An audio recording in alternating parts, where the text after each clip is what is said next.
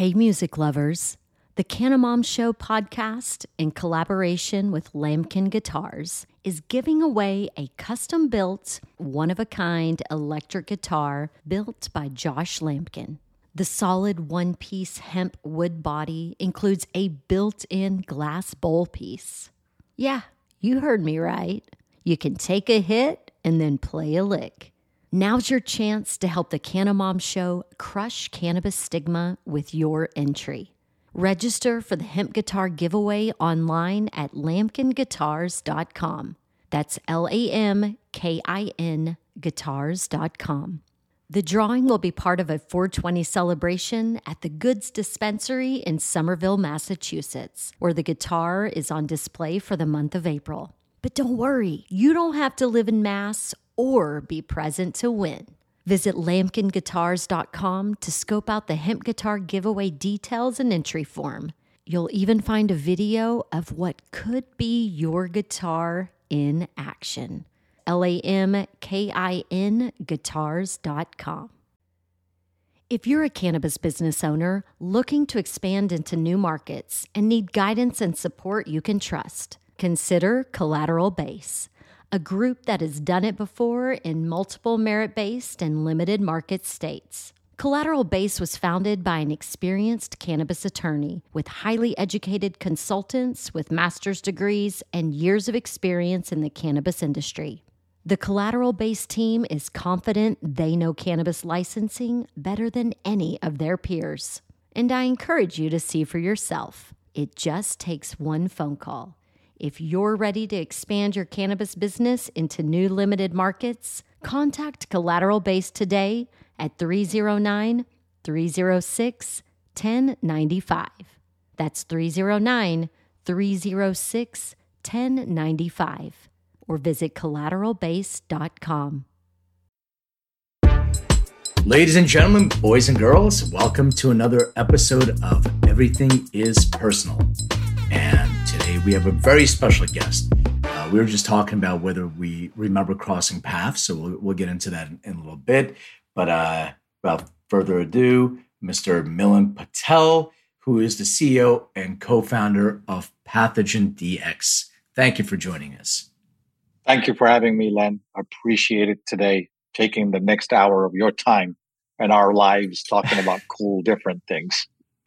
Well, so let me roll back. I'll see if I can refresh your memory, and maybe together we can recall where this was, because I agree with you. It was a billion different conferences that I was at, that you're at as well. But I used to work as a consultant for a company called Medicinal Genomics, which you're probably familiar with. So my job, I was working directly with Kevin McKernan. My job, and it had nothing to do with the pathogen stuff that they were working on. My job originally was to go to different cultivators, get plant material, bring it to my lab, extract the DNA, and send it to a sequencer they had in Woburn in Boston, so we can start Cannapedia, which was the cultivar database. So that's what I was doing there.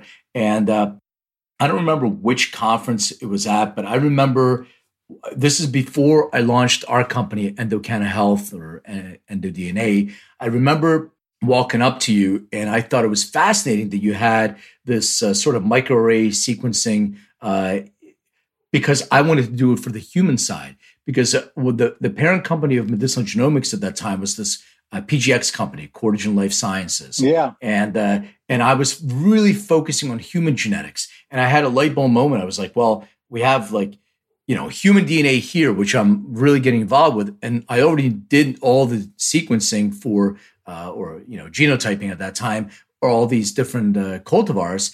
Why can't we bring those two together? So I approached you at that time, and I asked you if you're doing anything on the human side. And you were like, no, we're focusing on the plant. And then you were explaining to me how your microarray works, which was a very good education at that time. But I would say probably at least 5 years ago or so. But I don't know if this I was going to say bell. Probably 2018. And now I think where we're sort of parachuting and landing is probably the AOAC meeting, if I remember that, where you and I talked. And you were so bleeding edge in terms of, even back then, Um, and I think that, there were like you guys with what you were doing. I know Reggie Guadino at Steep Hill was doing that. I know that, Yeah. is it Phylos Biosciences with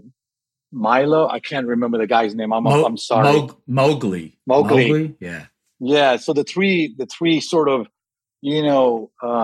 Starship troopers out there that were really, really far. I mean, fundamentally, what you were trying to address was something that is really needed fundamentally in terms of doing what I would consider genetic strain analysis, really taking the strain of the plant in terms of understanding the DNA, and I'm treading on your turfdom here because I should not talk.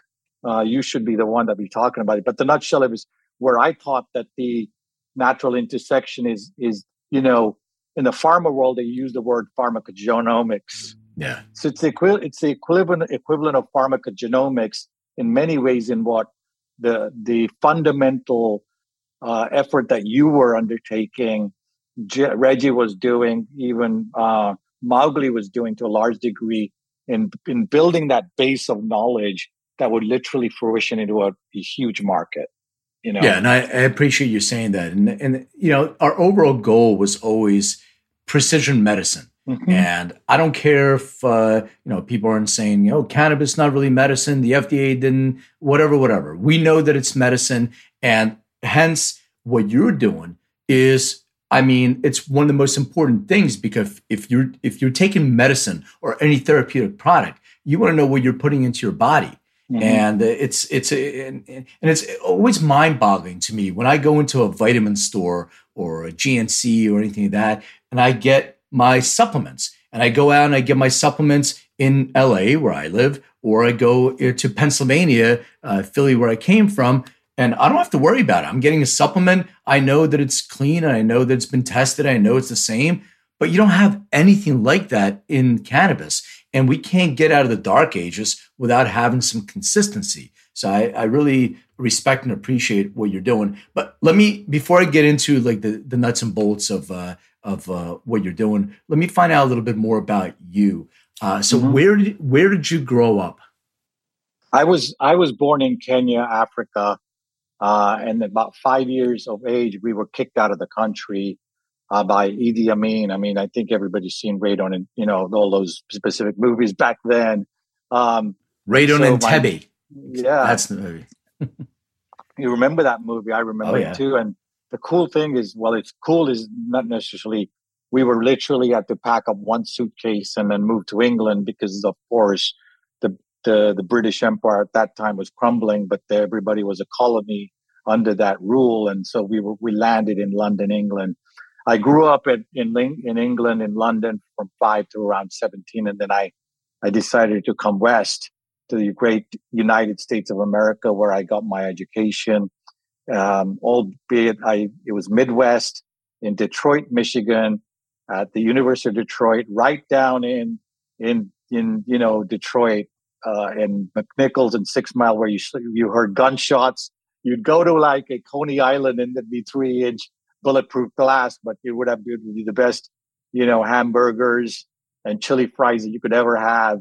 Nothing better than that. But the good news is that I got my degrees there, both in electrical engineering, biomedical at Michigan, and then an MBA. And the thing is, I got a lot of experience in large companies, like in the automotive sector, and then had my first startup when I was about 30 something years old in a manufacturing company. And I grew that and sort of sold it, but wasn't, enough to put our feet up where you and I can drink martinis on a yacht, in the Caribbean. Right. So, the ultimate thing is that at the end of the day, I finally came to Arizona. I got a job at Intel, and that's really where I learned about technology. And I learned a little bit about technology. I was in finance and technology. I learned how they made high-tech stuff. But the reason why I'd done biomedical is I felt like there's things that you can do in that area that could really truly impact people's health and lives. And it wasn't until, really understanding how to sort of make grow companies, make them successful, have them make money. But, all of those previous experiences were all nice and well until I sort of, invested in the parent company to Pathogen.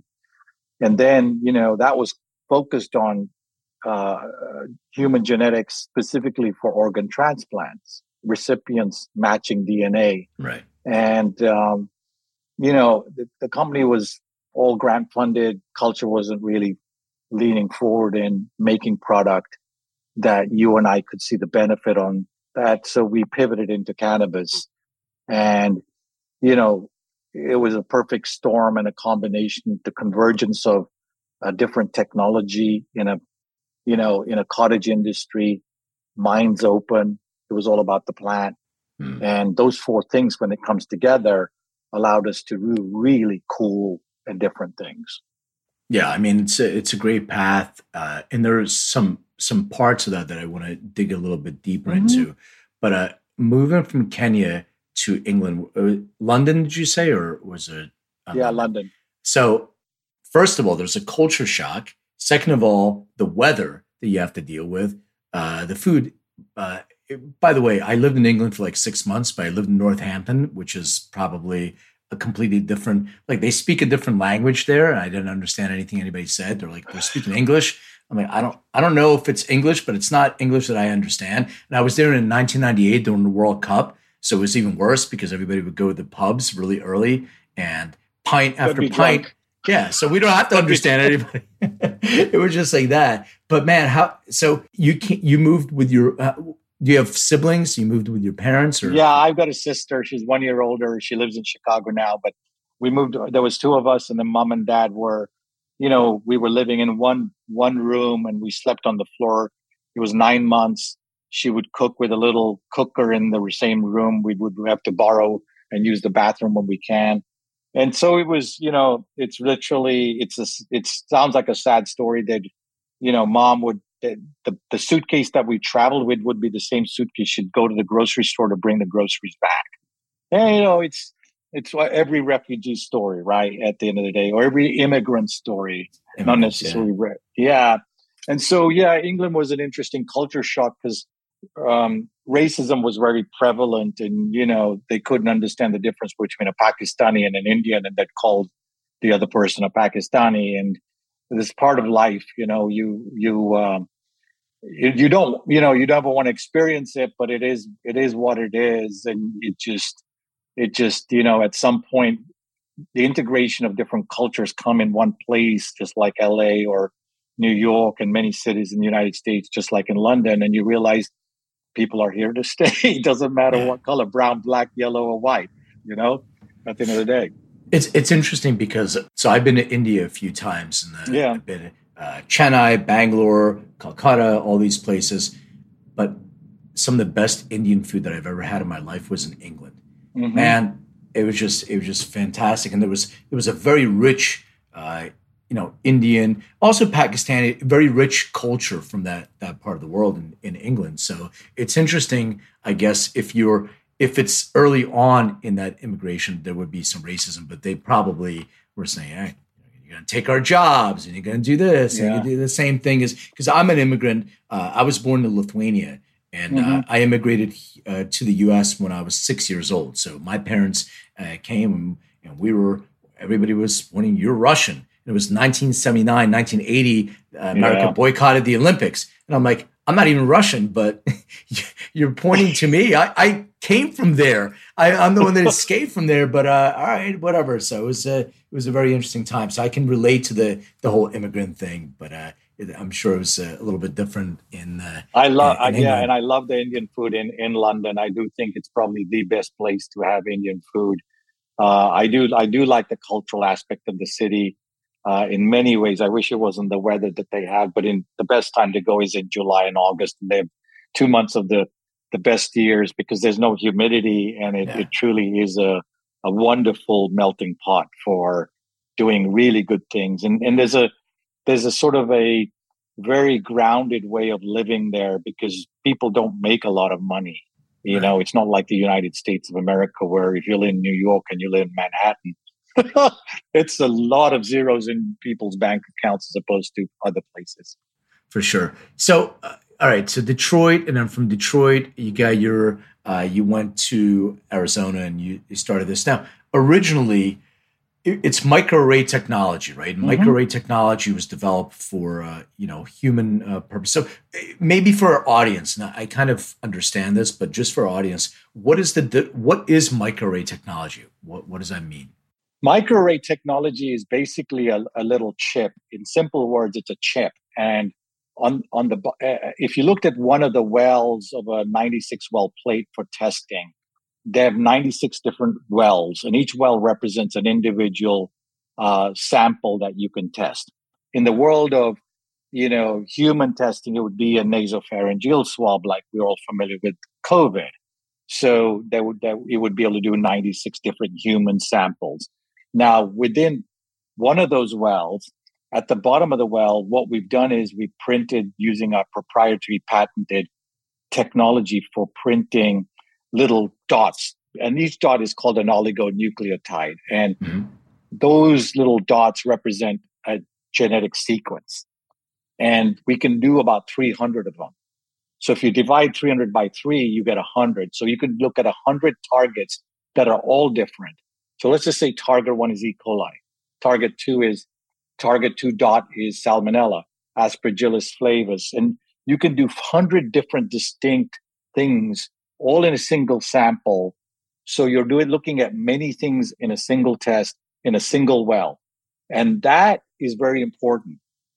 In cannabis, they've got Salmonella, STEC 1, STEC 2, and 4 Aspergillus species. So you're looking at 7 things.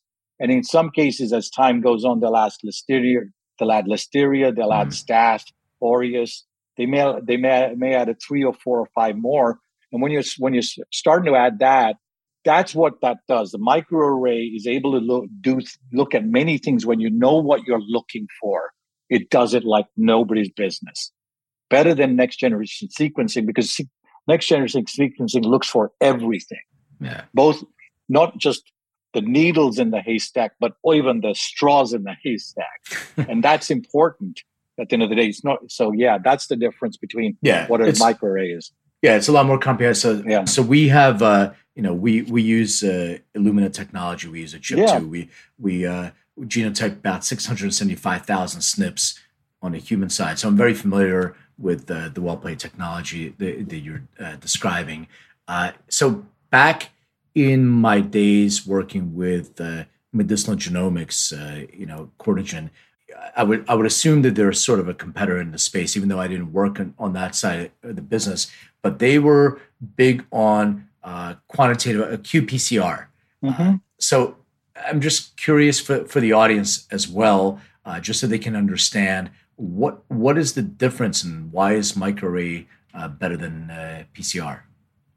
So the two things is qPCR, basically, it was a Nobel Prize award back in 1970. And it was the first molecular technology for DNA and RNA testing. A very, very good technology.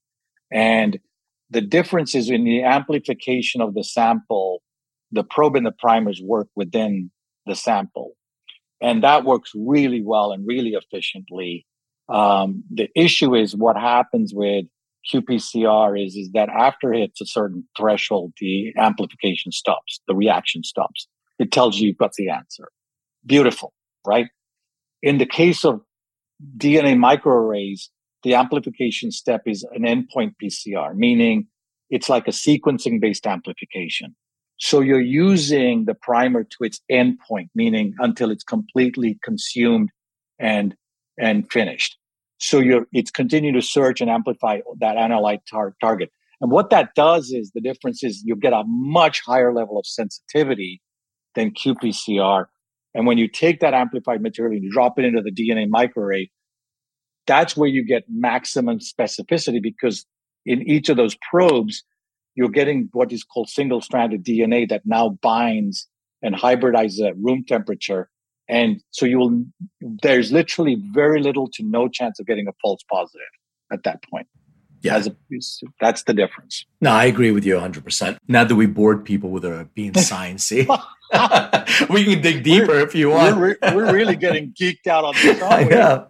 I know. That's what people ask me about. You know what it is, though? The reason why I want people to understand this is because one of the things that people ask us about is like they watch TV and they see somebody on CSI take a DNA and they swab something, they put it in there, and like, oh, here's your results. And I'm like, no, it doesn't work that way. Like it takes like 5 days to incubate the sample. Like I'm trying to explain to people that this is a very, very specific, precise process, and it is specific because it's 99 point whatever percent of effective. Your device, your collection device, means a lot too. We work with DNA Genotek for our device. We don't have one, but it has to go through a process of making sure that it's validated, and it's not just a quick, easy thing. No. I used to walk around with a mini-Q PCR and use that. I'm like, but I don't have gloves on. Like it's not the same sterile process as you would. There's a huge difference between sending a sample to a CLIA lab and extracting it. So I just want people to understand there is a very specific science behind this. Milind, you already explained a little bit from a high level about why cannabis, but did you have a personal affinity for the plant? Like I understand the business aspect. You looked at it, you did a SWOT analysis, you said, hey, there's a convergence of opportunities, but did you have any feeling about the plan? What's yourself? In all honesty, I didn't, and I'm just being truly honest. What it was is my fundamental personal belief is like I invested in the parent company, and I really wanted to see this type of technology commercialized, and I felt that there was $15 million of NIH grant funding that went into it. And I don't like, just like you don't like, nobody likes waste, especially our federal tax dollars went into something that's so innovative, so different, that what I said, well, look, we can continue to try to scale the human diagnostics, clinical diagnostics world, but we'd have to address this with the FDA. And that would be many years and a lot of money. So I made the assumption that it might be best to be in a market where the FDA isn't it right now to prove commercially this type of technology. And the good news is we backed it up to Steep Hill Labs, Confidence Analytics, those two specific labs at the end of the day that really helped us see is there a product, it's called a typical product technology market fit model, general stuff that these big molecular diagnostics like Cortigen must have done, these companies have done. And the good news is it was just the light bulb went on when they said, well, we need to look at many things in that sample. And, the idea was that, okay, then it opened up my mind that this wasn't only just in cannabis, it's in food, it's in environmental, it's in water, it's in humans. Yeah. And, that's how, the cannabis effectively, and then after now several years into this land, it's like you realize just how contaminated this product is. And I just think that at the end of the day, purity does matter, because you just brought up one point earlier on. In pharma, they have to run sterility testing. Yeah. And it's not just whether the human pathogens are harmful on a pharmaceutical drug, but even if a bug lands on it while in a pharmaceutical manufacturing plant, they have to test for the other non-human pathogens before you put it in the body. And I think that's where the crux of the issue is that we're dealing with in the current cannabis world right now within the cultivation facility. You got Mucor, you got Botrytis fusarium. These are all, powdery mildew. You've got, even Candida. Think about it. Candida auris is a, drug-resistant bug that doesn't have a solution. Yeah. And if it mutates to a point, we've got problems, Houston, That's why I was going to ask you, which pathogens are important to test for? Mm-hmm. And also, Are there regulations that do regulators agree on the standards, lab standards? Because why are there different standards from state to state? Because I know we don't have federal regulations with this. It makes total sense, but this is for human safety, and we've done, other therapeutic products. That's why I brought up supplements, because I'm not saying they're, it's not a drug per FDA definition, but you still know that you're putting a quote unquote clean product in your body, most likely, because there's standards. Regardless of CGMP standards, there are standards for testing, for bacterial testing, and all those other things. So is there an agreement between standards from different states of what should be tested, and is there a body that oversees this? Yes. So the simple answer is no. There isn't an agreement with these regulators, and I knew the answer, by the way. I was just. I know you did. It's such a. It's not even a trick question. So, but why is the case? Why is that the case? Because I think that when you looked at every industry where it's gone through prohibition, there's been some time dimension associated with storming, forming, norming. And I think that with the states having to take this role of being the rabbit that's going to take the first legalization at the state level, every state regulator thinks differently. There's a high level of influence with the grower base to, how do I say it? If the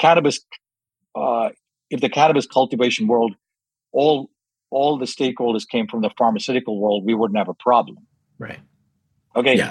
So it came from a very sort of illegal side of the industry, whether we want to admit it or not, because of the definition of, the Narcotics Act, right? Blah, blah, blah. So the nutshell is, the drivers behind this were all human behaviorally driven. And then there's a lack of education with the regulators really not knowing that what makes sense to do. Should we follow the FDA BAM model, the Bacterial Analytical Manual model? And we know that the castor bugs that are harmful on leafy greens, could that apply, right? The castor bugs that are, fungal related on agricultural product, could that apply? You could have a good starting point, but they don't. They're all over the place. So just, I'm sorry to interrupt, just a thought popped in my head. No, it's okay.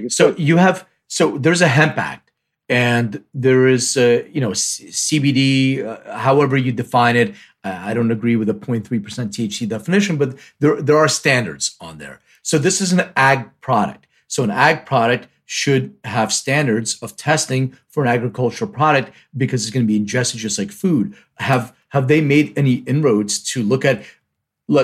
Fine, we'll separate cannabis, put it on the side for a second, but at the very least, hemp, since it is regulated and it does have, a body that oversees that, like the USDA. Have they done anything there? They really haven't, except for the potency piece that you just basically talked about. It just stopped there, right? Yeah. I think the tea time's over, right? So that we've been asking what is the micro requirements for hemp testing to a large degree. Now the good news is some states just basically did the copy paste, right? Right. And they said whatever's being applied to cannabis will be applied to hemp.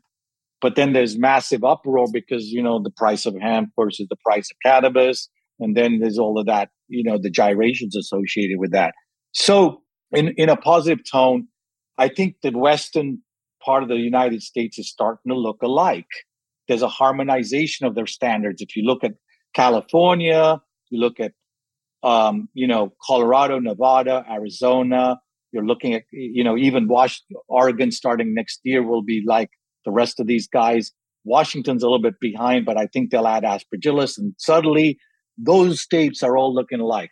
The good news is it's starting to show this consistency around this general cast of bugs that's becoming the standard. The company the organizations that are overseeing the certification is called AOAC. And they took a very leadership role around about 2-3 years ago to literally sort of say, look, we're going to take a step. We're going to take a step forward. We're going to make sure that we have a proficiency test. PTM test that can be certified across these different methods, whether it's from medicinal genomics or, Pathogen DX and other competitors, and that will be the approach.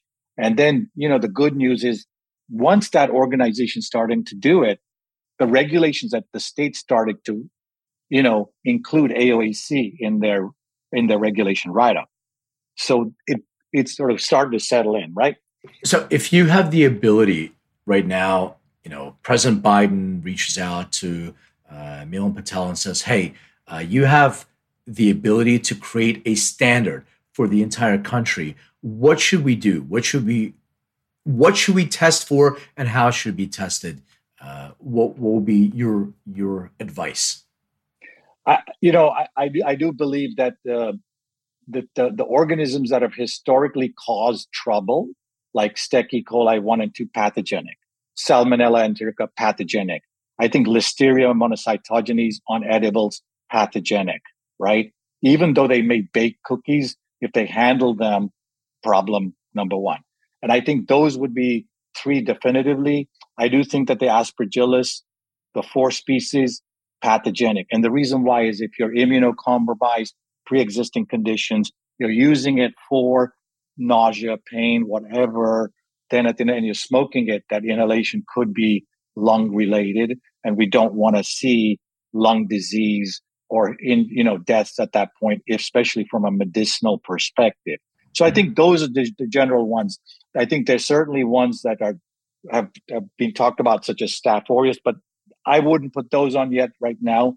But those are the ones, those 7 or 8 ones, I think would become the ultimate standard nationally. If I was talking to President Biden and he said, well, what makes sense to do, right? Yeah. At the end of the day.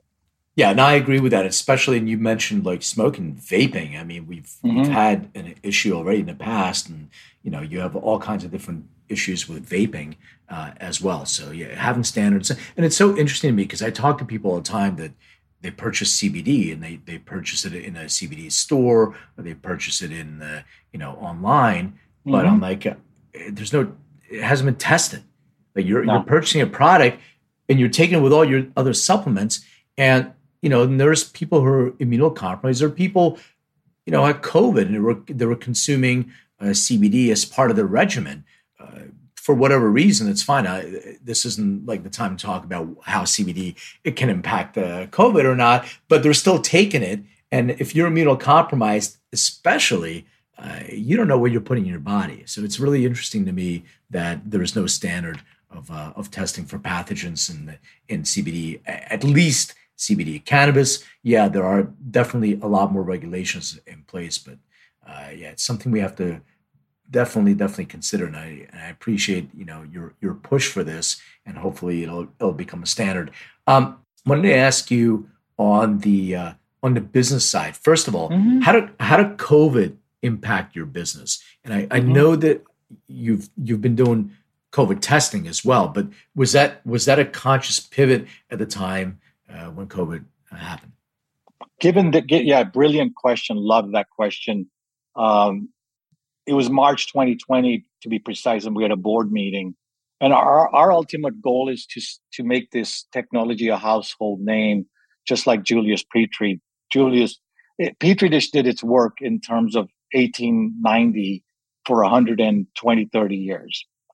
And my basically drop mic statement is I think that the challenges we are facing right now globally, the industries that are facing these challenges are more daunting than what technologies that were invented about 130 years ago in terms of turnaround time, accuracy, in terms of speed, and even cost. And I think that what I'm saying here is that we've got food and environmental and agricultural sustainability issues. Okay. And so going back to that point is that, I think that at the end of the day, I fundamentally feel that, we need to address these things from that perspective. Right. Okay. What was your question again? Because I just got it like a. I was just asking how COVID impacted your business. Oh yeah. So we our approach is make this the standard in cannabis and hemp testing, this type of technology. then food, and then clinical. But what happened is COVID brought the doorstep to us. And we when the federal government said we have a public health emergency, and they were willing for any and all sort of tech method developers like ours to have the opportunity to submit an EUA, we said this is the time. And the reason it wasn't so much a commercial opportunity, it was a credibility of the technology in the eyes of the FDA. And that was the investment we wanted to make. We wanted the FDA to look at this technology and say, this thing can not just detect COVID. The real benefit was the variants, the SNP level detection at the mutational level for SARS-CoV-2 in the S gene, when we had the S gene dropout for all these different mutations, variants from alpha to now. And that was the pivot. So from 2020 March up until now, even now, we sell COVID variant tests to identify these variants much faster than next-gen sequencing. And that's what helped us. And it also brought a significant amount of, sorry about the dog, he's going nuts. So it brought up essentially a lot of opportunity in terms of applying the learnings from the FDA on how you do proper regulations, how you develop an assay or a test through a design control, design history files on what the FDA expects for human clinical, diagnostic testing. So how do you, I think I read that you raised a Series B round a year or two ago, whatever, which is a whole other conversation as it is, because we're in our Series B, and grateful for Merida to take the lead on that, but we're still raising money. I saw who invested. Yeah, thank you. We're still out there. We're still out there, but thank you. It's especially in this environment, it's a big deal. But raising funds for cannabis with the capital markets and all that stuff, it's definitely challenging. And some of the people that participate in your round are friends of ours as well. But utilizing the capital that you brought in, what do you do to let people know that you exist? Like, what is your go-to-market? How do you let people know about your product and services? What we have, the market we serve in Canada is about 200 to 300 testing labs. So it's not as big a market as opposed to 20 or 30,000 cultivators in Canada, in hemp and cannabis. So it's a very manageable go-to-market strategy at key conferences, key speaking events like at AOAC, even just a direct mail campaign, because those labs have to disclose, within each state that they're certified, and that information is pretty publicly available. So the go-to-market piece of it is very, very straightforward in terms of understanding the regs, defining what we need to do in terms of the testing products we need to develop, how to get them validated, how to get them certified. And then we know our sales force is pretty effective in what they do, but the technology does half the job. Okay. Mm-hmm. And this is a different technology than qPCR. So it's solving a lot more of the pain points that customers are dealing with in the cannabis sector. Pricing of these, the panel per price testing is coming down at the end of the day. And so the nutshell is our pricing is very, very cost effective for, doing multiplexing of both bacterial and fungal targets for a set cost for the lab. And they do it in a 6-hour window without enrichment. So do you actually sell the collection device to lab, and they actually send that back for genotyping? Is that how it works? No. So yeah, this is a great question. I'm sorry if I wasn't clear. Our purpose in life is just we sell testing kits and equipment to 120 testing labs across 36 different states. Got it. So all we do is we provide the kits. The labs go out, or the samples come into the labs, and then they process the labs using sample extraction, DNA extraction, and then they follow our protocol, manufacturer's protocol, to do the proper testing. Do you have to train them? Do you have we generally have a field application scientists that come in, literally parachute in 2 days, 3 days, install the equipment in their lab, and then 2 days of full training, and they'd watch the techs to do the rest, you know? So what were you passionate about when you were a kid? Were you looking at I was passionate about soccer. I wanted to be a soccer star. And then I realized now I watch World Cup and I'm like, geez, these guys are amazing. And so, you know, it never quite happened. Yeah. Well, it's never too late. I'm sure there's a senior circuit somewhere that you can join. I'll go with you. I played here in 110 degrees in Arizona, and it was just like, it killed me. And I don't normally drink big gulps, but I went to a 7-Eleven and drank 3 of those after I was sweating bullets from a. Well, you shouldn't be playing at 110 degrees in Arizona anyway. I know. That probably makes sense. So who's your team? England? Liverpool. I'm in. Yeah. I like the England team this year. But I got to tell you, after they were done, I was really sort of half-minded. I wanted between Argentina and Morocco.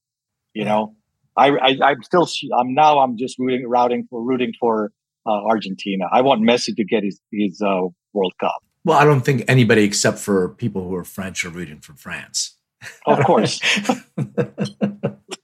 But I was always growing up. Like my dad used to play soccer, and I loved Pele. Like that was my guy.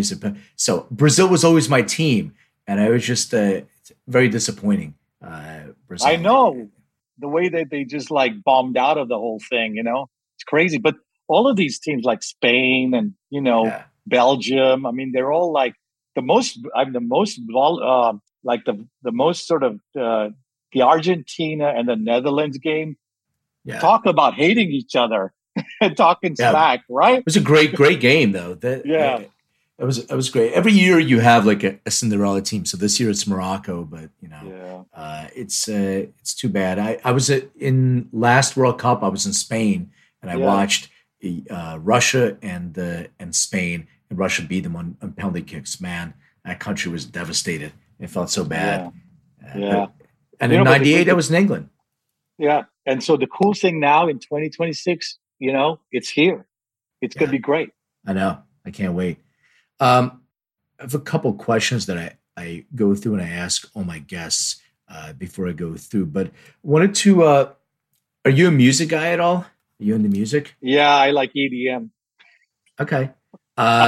So I don't know. I mean, I like some EDM too. I just don't know if this is a relevant question for you, because if you had to choose like only 5 albums that you have to listen to for, you know, the next 10 years or whatever, do you have an idea of what albums it would be? Yeah, so the EDMs don't have albums because I know that's why I said I'm not sure if it's a relevant question. It's just like songs and beats. Okay, so let me tell you.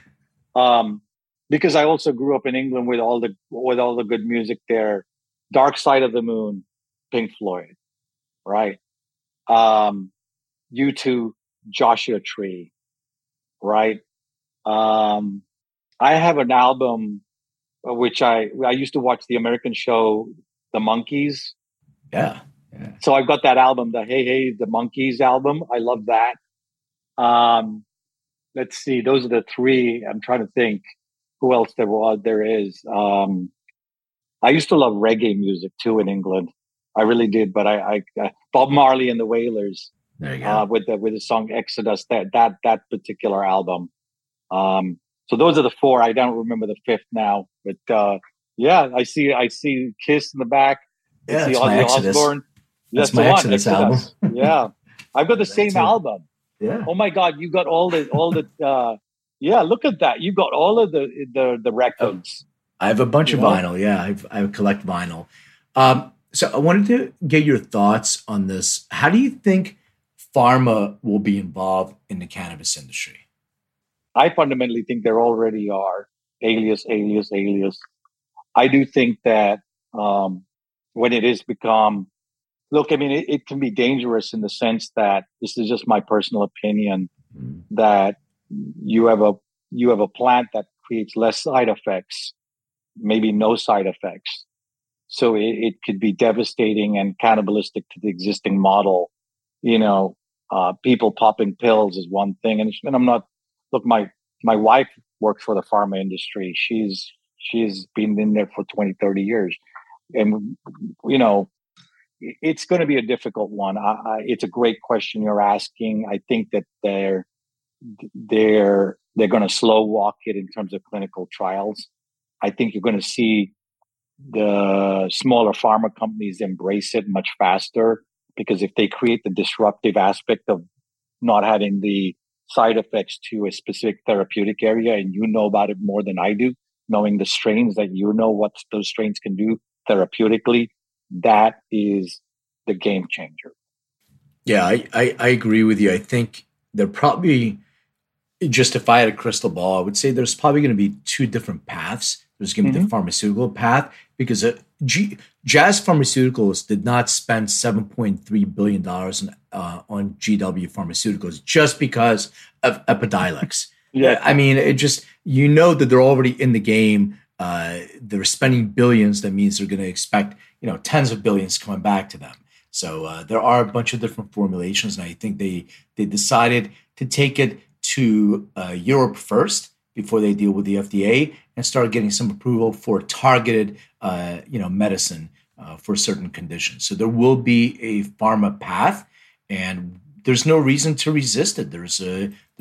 We can help each other, but I do feel there's still going to be this supplementation, therapeutic aspect, because I'm not sure how you can get rid of that, because it's very difficult. Pharma is used to single components. All right, you have this isomer, you have this component, and you have this binding affinity, and you go through, you do your clinical trials and all that stuff. But this plant has like 500 different components as far as we know, maybe more, maybe around there.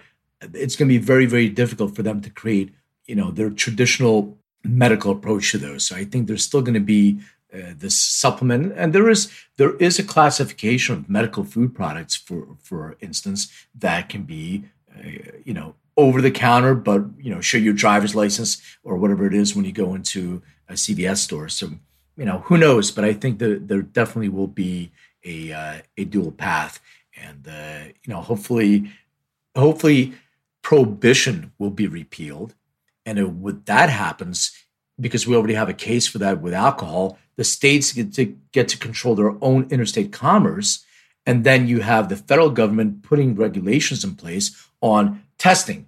So now everybody has to do this, and you'll be in the forefront of doing that. I hope, because you're a leader in the space as it is, and that's the way we can assure for good, safe products. And I think that's the unique opportunity the plant has that you just articulated is,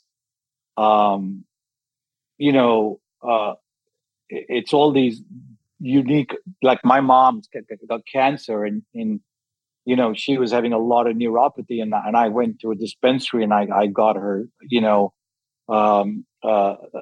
basically a tincture that has a certain balance of CBD and THC, right? So I think it's CBDG or and so not necessarily really tremendously helped her neuropathy and be able to relax. So, whether, there's a science component of it, and then there's the therapeutic patient outcome component of it. And I think the unique opportunity we have is that plant, we may be able to measure better in terms of the patient component as a starting point in the cannabis testing world, specifically for medicinal stuff from a therapeutic outcomes perspective. And I'm not saying the pharma world can't, but they that they have their framework and their model, and it's been in place forever. There's nothing wrong with it. But I think that's where you could wipe their slate clean and say, how do you measure patient outcome? And that would be a different way to look at it with respect to this plant, this industry, and really what we can do with it in the future. Yeah, completely agreed. Have you consumed the plant yourself? I have a couple of times, to be honest with you. All right. Yeah. So let's then I'll ask you my question. So I have a few questions I ask all my guests. So the first one is, please describe your first experience with cannabis. I'm floating in the air.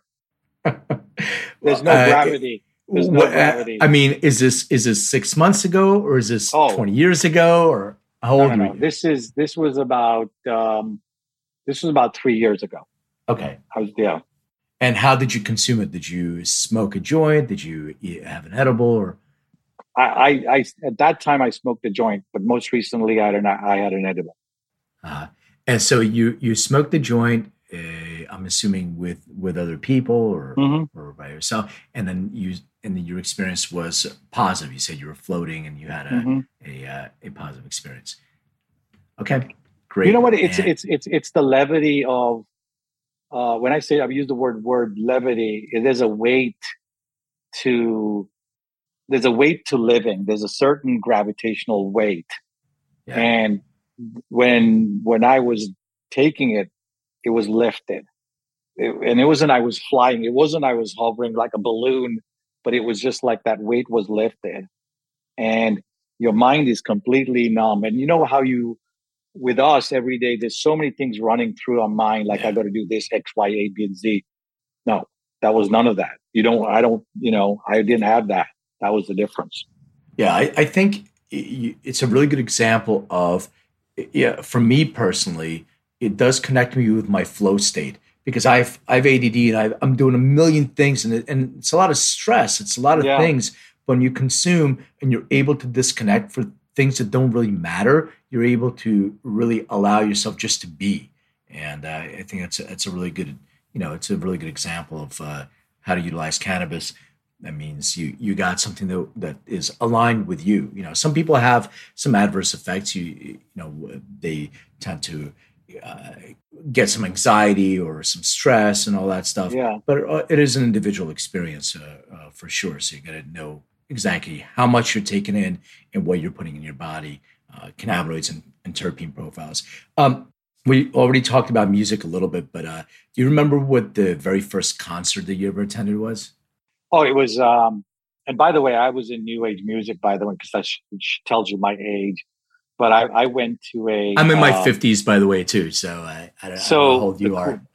Yeah, I went to basically, there's so many damn concerts, but the one I remember was Tears for Fears.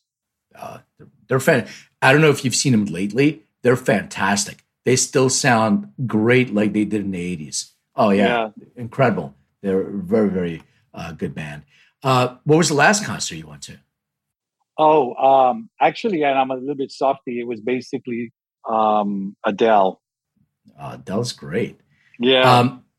Is there anything that you're listening to? I know you said EDM. Is there anything that you're listening to these days that's cool that you want to share? I'm listening actually to Afro beats, believe it or not. I really like the African. It's sort of an infusion African beat music. And it's come a long way, and it's I'm not saying it didn't, but it's different, and I like the thing with me is I like different music genres as well, and occasionally obviously with our age now it's like whenever there's a party and you put on 80s music, everybody starts singing. Yeah, exactly. It's like, it was funny. I was talking to my friend. I was like, I did not like 80s music in the 80s. I really didn't like it. It was too mainstream. I wanted to listen to like something heavier or like old school rap or something. But now I'm listening to 80s music. I'm like, man, I went to see Billy Idol not too long ago. Yeah. That rocked. He was great. And that music. Face. Oh my God. I have a story really quick for you. So I saw Billy Idol, I don't know, 5, 6, whatever many years ago at a place called the Viper Room in LA. So Billy comes out. He looks great. He's got no shirt on. He's got some abs. He was a little younger back then. And they start playing Eyes Without a Face. And he goes, fuck, does anybody know how the song goes? He did not remember the song. I have video of him singing the song of somebody's iPhone. That's great. Those kind of concerts are memorable because I go to a lot of them. What has cannabis meant in your life? What has cannabis meant in my life? I think it's meant, it's not even a consumption piece, which I hardly do at all. It's opening my mind in many ways. And what I mean by that is it's opportunity. Cannabis means opportunity, right? And it also means you have one chance at this. And the way what we do in cannabis, we have one chance to do the right thing. The one thing I don't like is I don't like repeating history, and we got to learn from our mistakes and learn from other industries and openly listen to people and not get defensive. And we're not like that. I wasn't 7-8 years now. You know, if you even go to MJ BizCon, it's mind boggling. I mean, just insane. It's lovely to see it, you know?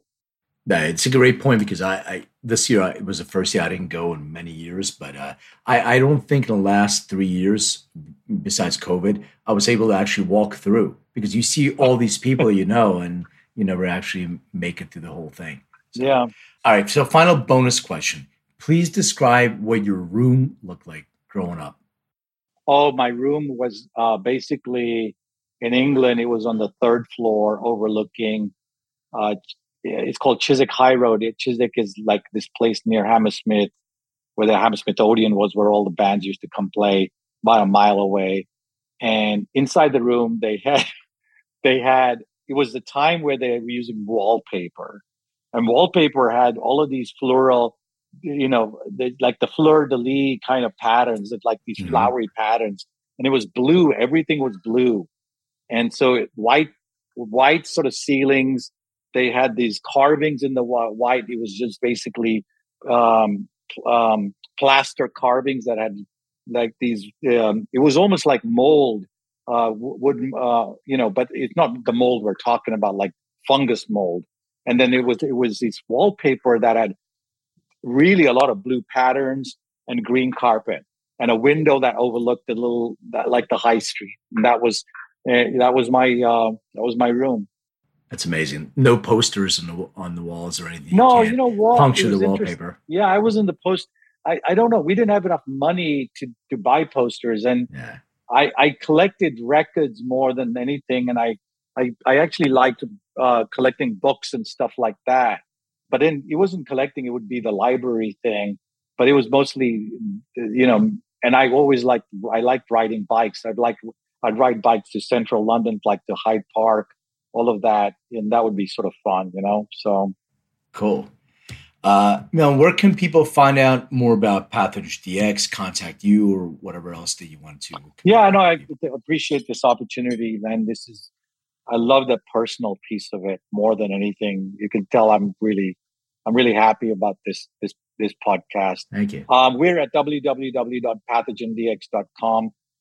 People can reach out to me at info@pathogendx.com. You know, you can reach out on LinkedIn. Just type in Milind Patel Pathogen and you'll see me and connect them. I'd love to connect up with people. You bring a lot of connection together. I really appreciate it. There's nothing more important than connecting people from a personal standpoint. So thank you, Len. Really appreciate it. Thank you, Milind. This is great, man. I appreciate it as well. So hopefully I'll see you soon. Yeah, absolutely. Let's do it. You know. All right. Take care.